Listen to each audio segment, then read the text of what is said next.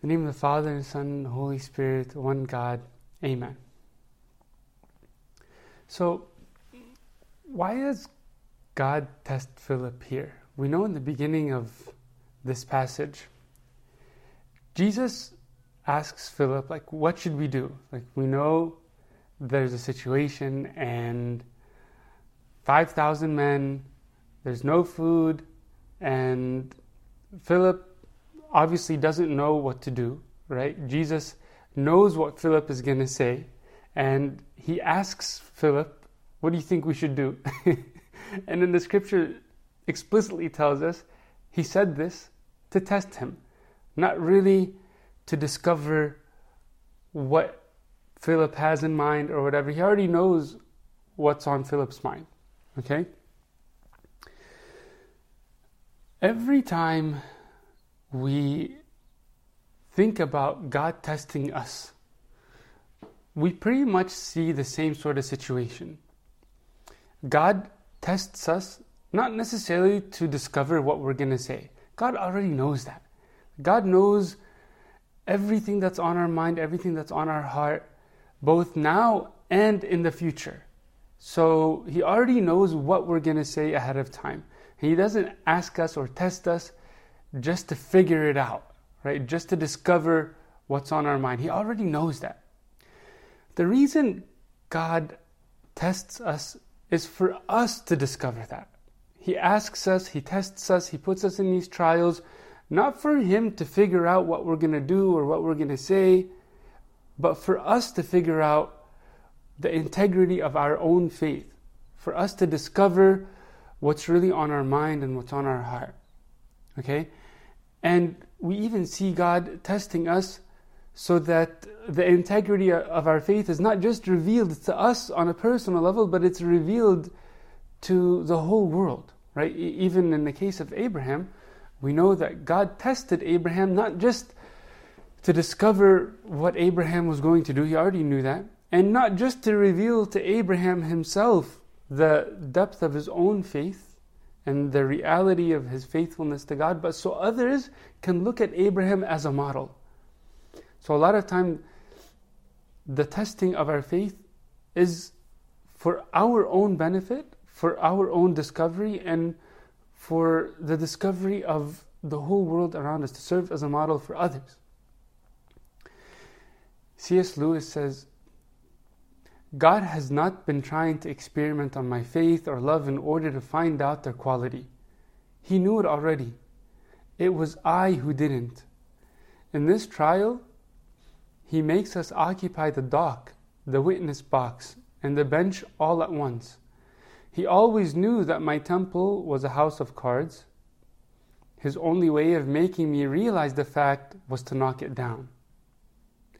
So, again, the test that we find ourselves in, the trials, every time there's a temptation, when we're tested, it's for us to discover the integrity of our faith. And a lot of times we really don't know what we're all about. We don't know what our faith is really made of until it's tested. Okay? Father Patrick Reardon says, faith is increased only by being tested. Faith is increased only by being tested. So, in a sense, when God says, I want to test you, He's really saying, I want to edify you. I want to increase your faith. I want to cultivate that faith. I want to purify the integrity of your faith. Okay? In Psalm 66:10, David says, for you, O God, have tested us. You have refined us as silver is refined. You have refined us as silver is refined. Alright, so how is silver refined? It's thrown in the fire, just like gold. It's a precious metal, and it typically has a lot of debris or some sort of particles that are burned away or consumed whenever it's thrown in the fire. So that gold or silver or whatever precious metal is purified by the fire. And so it reaches a greater state of purity or integrity from that heat, from that trial, from that test. St. John Chrysostom says, "Do not fear the conflict, nor flee from it. Where there is no struggle, there is no virtue. Where faith and love are not tempted, it's not possible to be sure whether they are really present. They are proved and revealed in adversity." And this is a constant theme throughout all the patristic writings.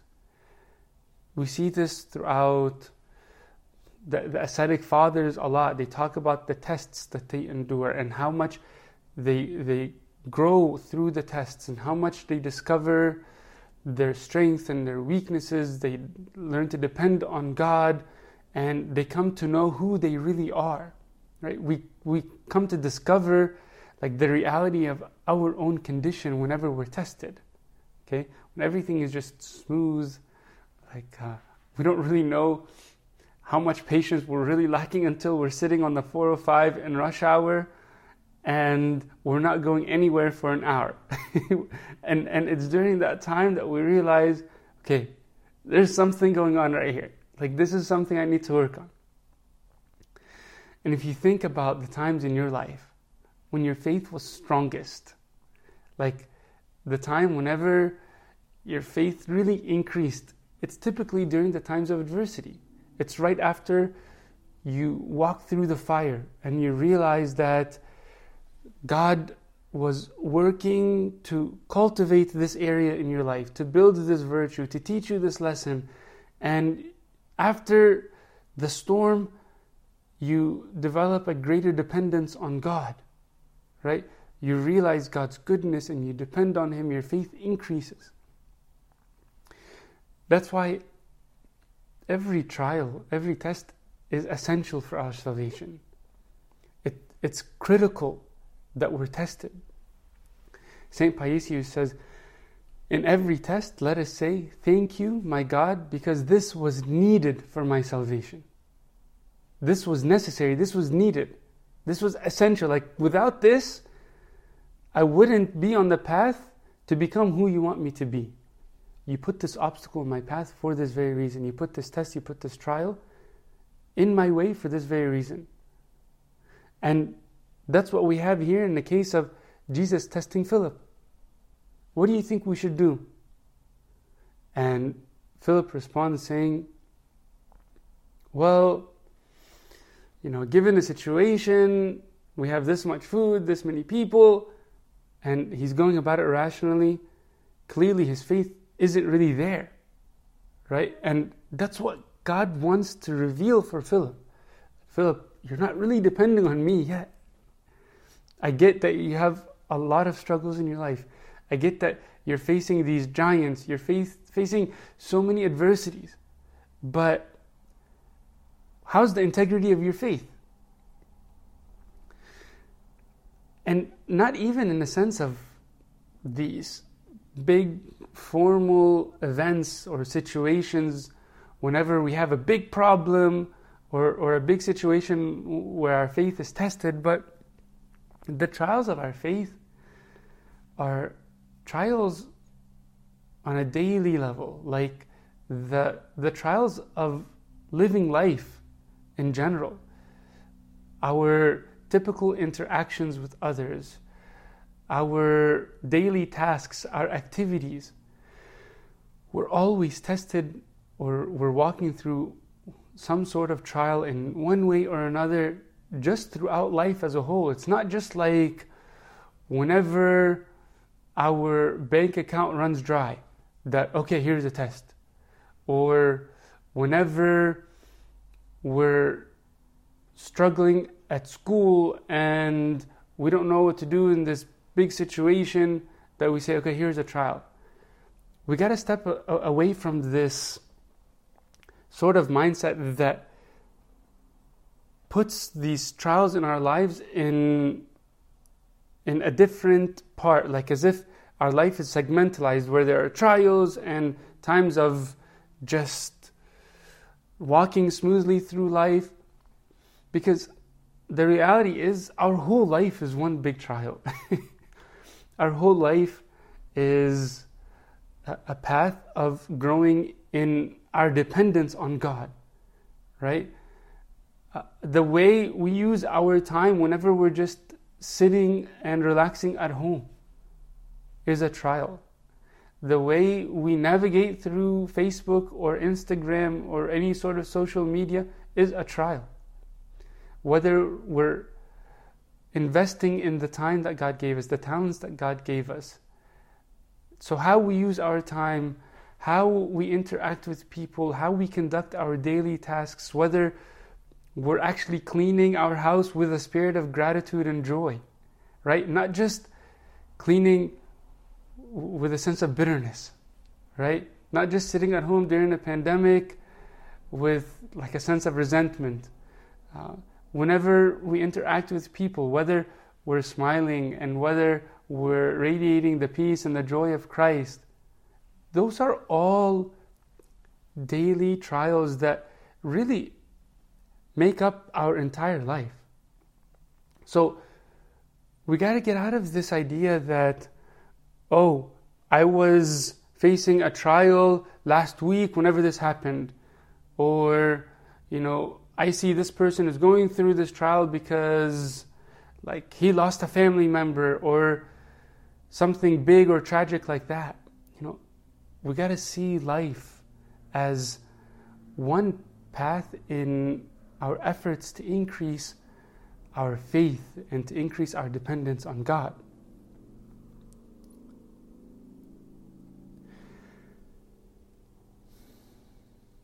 If we always recognize that,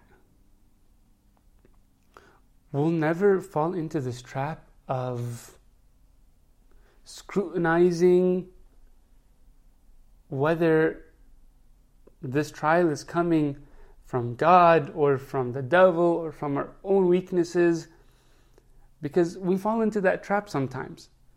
We get analytical and like we're scrutinizing the source of the trial, and then we're bogged down by trying to figure out whether this trial is from God or from this person or from the devil or maybe from my own issues, while we're actually missing the whole purpose of the trial or the struggle, which is for us to grow through it, despite the source or the origin of the trial, whether it's coming from God or the devil or whatever.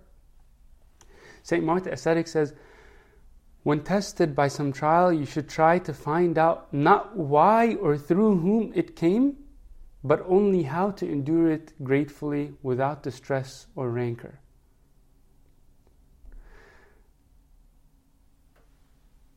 I'm telling you, the moment we just totally forget about where the trial is coming from is the moment we can actually benefit from the trial. Because what does it matter whether God is actually testing us, or the devil is actually the one attacking us, or it's just the issues of people around us that are challenging us? Because in essence, God is omnipotent and He's allowing this to happen. Whether He Himself is directly causing it, or like in the case of Job, when the devil goes to him and asks for his permission, and then the devil is the one that's harassing Job, we know that God is present, and we know that God is allowing it, and regardless of the details behind the source of the trial, all that matters is that we endure with perseverance and faith. We endure gratefully. Now, of course, by enduring, that means we depend on God, right? The irony about faith and cultivating that dependence on God is that faith is something you could only learn on the job. Like you learn as you go. It's like sink or swim. It's not like you build faith so that when you're in the trial that's going to test your faith, you have the faith to endure it. But you learn faith through the trial that you are enduring. Right? Faith is developed in the trial. And we can pray for faith, and we should absolutely pray for faith, because faith is a gift from God, but it's not like a magic trick. It's not like we just ask God and then just faith is poured out into our hearts. But when we pray for faith, we're praying for the fire to purify the impurities that are defiling our faith. Right? We're praying for that trial to increase our faith. It's like praying for patience. You pray for patience, what does God do? He puts you in a long line. He puts you in traffic and rush hour on the 405. Like, that's my classic example of God teaching you to be patient. You pray for faith and patience, and God gives you a big trial. God gives you a difficult situation to deal with, or someone stubborn that you gotta be kind and loving and patient with. That's how it works. That's how we develop. Think about Philip. How did his faith increase? Like, what did he learn from this test? After this specific trial, how was he changed? The first thing Philip learned was that God is the provider. God always provides. And Philip might have known this about God in theory. I'm sure he heard the stories or read the stories himself about the prophets and the patriarchs in the Old Testament. But here Philip learns this story through his own personal experience. And from experiencing the providence of Christ, he himself came to know Christ as the provider. He experienced that on a real personal level. If we think about this specific gospel account, this passage, and why we read it today, we see that today is the 5th Sunday of the month. And every time a Coptic month has a 5th Sunday, which is typically like an extra Sunday because we usually have just 4, the church sees that as a bonus Sunday. It's like an extra week that we have, right? And for the church to make us mindful of God's providence, that He is always giving us more than we deserve, that He is giving us out of His abundance and out of His providence, the church puts this specific passage whenever God feeds the multitude, to the extent that there are 12 fragments of baskets of the food that are left over. Like, He feeds the people to such an extent that they're all filled, and then there's an extra abundance that's left over.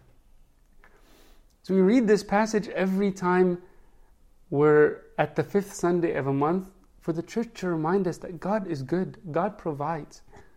Even whenever we feel like we have nothing and it's an impossible situation. And the person who realizes God's goodness and providence is more dependent on God. Right? He has a greater faith. He knows that God is his provider. So he continues to depend on Him more and more and more and more. Remember that in the story of Job, after that trial that he faced, he learned this reality. But again, it came after walking through the fire. It came after the trial. And the first thing that Job says in response to God putting him in his place, like at the very end of the trial, at the end of the book, whenever Job is finally just burnt out and he's questioning God and he's like, I would rather die. And God like puts him in his place, like, where were you when I put the stars in their orbits? And where were you whenever I parted the land from the sea? Where were you when I did this and this and this? And who are you to think that you can control this or that? And then Job is like, whoa, I get it. That you are the creator. That you are the provider. That you are the Pantokrator. You are the Almighty. So the first thing he responds in Job 42 verse 2, he says, I know you can do all things and nothing is impossible for you. That's the first thing out of Job's mouth. The first lesson that he learns out of the most miserable experience. I mean, if somebody had it rough, it would be Job. Lost everything. And then God puts him in his place and he says, you are God. Nothing is impossible for you. You can do all things. I know you can do all things and nothing is impossible for you. And if we continue to reflect on Job's situation, we can realize another big lesson that comes from the testing of our faith. And this other lesson is still related to Job's realization that God is omnipotent. But a little bit later in that chapter, in verse 5, Job says, I have heard of you by the hearing of the ear, but now my eye sees you. Therefore I despise myself and I repent. I regard myself as dust and ashes. After he recognized God's greatness, God's providence, that nothing is impossible for God, he saw how small he is. To the extent that he says, I despise myself. I regard myself as dust and ashes. This was the very reason God allowed Satan to test Job. So Job can reach a point of humility, right? And Job was already a righteous man, as God himself testified. A blameless man. But it wasn't enough. God wanted him to be perfected. And so he endured this trial. So the extent of his humility would go from here to here. Like it's already up in the sky. His holiness, his righteousness is already up in the sky. But God wants to perfect us even more. And so every test is for us to recognize God's providence, God's love, God's righteousness, and for also to recognize how small we are, like how incompetent we are, how weak we are, to recognize that we really are nothing. And we learn how much we're lacking the more we're tested. We come to realize that our weaknesses are not just like a thought in the back of our mind, but an actual reality. C.S. Lewis says the real test of being in the presence of God is that you either forget about yourself altogether or you see yourself as a small, dirty object. So when we're tested, we realize our nothingness. Like the way C.S. Lewis says it, you see yourself as a small, dirty object. And this is actually the entirety of the process that we endure when we're tested. Not just the product, but like this is the theme of every trial from start to finish. Like as a matter of fact, our incompetence or our nothingness is exactly what sets the stage for every test that we experience. Like this is the context for every test or trial. So there's always a situation of inadequacy or impossibility. Like there's a situation where we see no way out. We see that we're incapable of accomplishing the task. Like think of Abraham. His faith is tested whenever he's going to be a father of nations. He's going to be the one to give birth to the seed that will be the nation of God, and he's that chosen patriarch, and then God tells him, you got to offer your son. How is that going to happen? Right? It's impossible for what you're telling me to happen if I'm going to offer my son.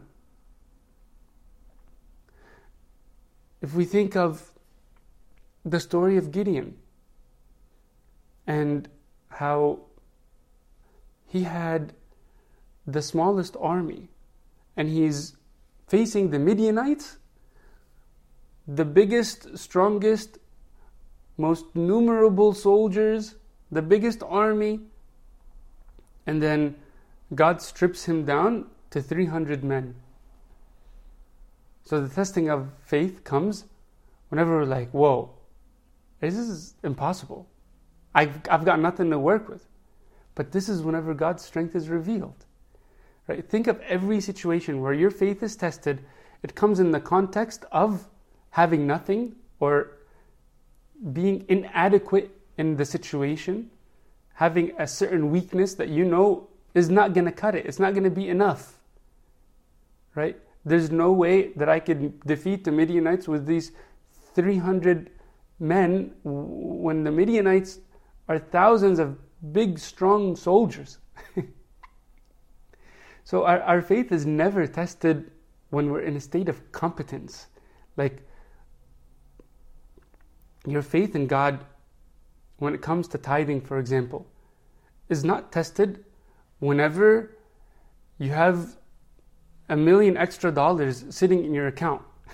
Think of the widow with the 2 mites. Like, that's the real test of faith. When you've got nothing and you give, right? How your charity is tested when you have nothing to give, when you have just 2 mites. But I don't know how much our charity is really tested when we have all the money in the world, when we have all the time to spare, whenever we have an abundance of energy that we're spending on people. But when we're stripped down to the scarcity of our possessions and we say, okay, I'm still going to give. That's the real test of faith. Father Patrick Reardon says the testing of our faith requires cultivation of dependence on God. So if you think about when faith is most needed, it's that situation when I have nothing and I'm almost forced to depend on God. Like, I resort to that. Like, it's when we're in a tight spot, we feel completely incompetent or inadequate. Right? So that test cultivates our dependence on God. So I want to leave you with a verse from 1 Corinthians chapter 10, verse 13. Just to leave you with an encouraging note. St. Paul tells us, God is faithful, who will not allow you to be tempted beyond what you are able, but with every temptation will also make the way of escape, that you may be able to bear it. Regardless what test we have, regardless of the trial, God is faithful. If we have so much as 5 loaves and 2 fish, and we're trying to feed 5,000 people, God will still make it happen. And that trial will never come without the grace to carry that cross and to be faithful in God's eyes. Unto Him is due all glory forever and ever. Amen.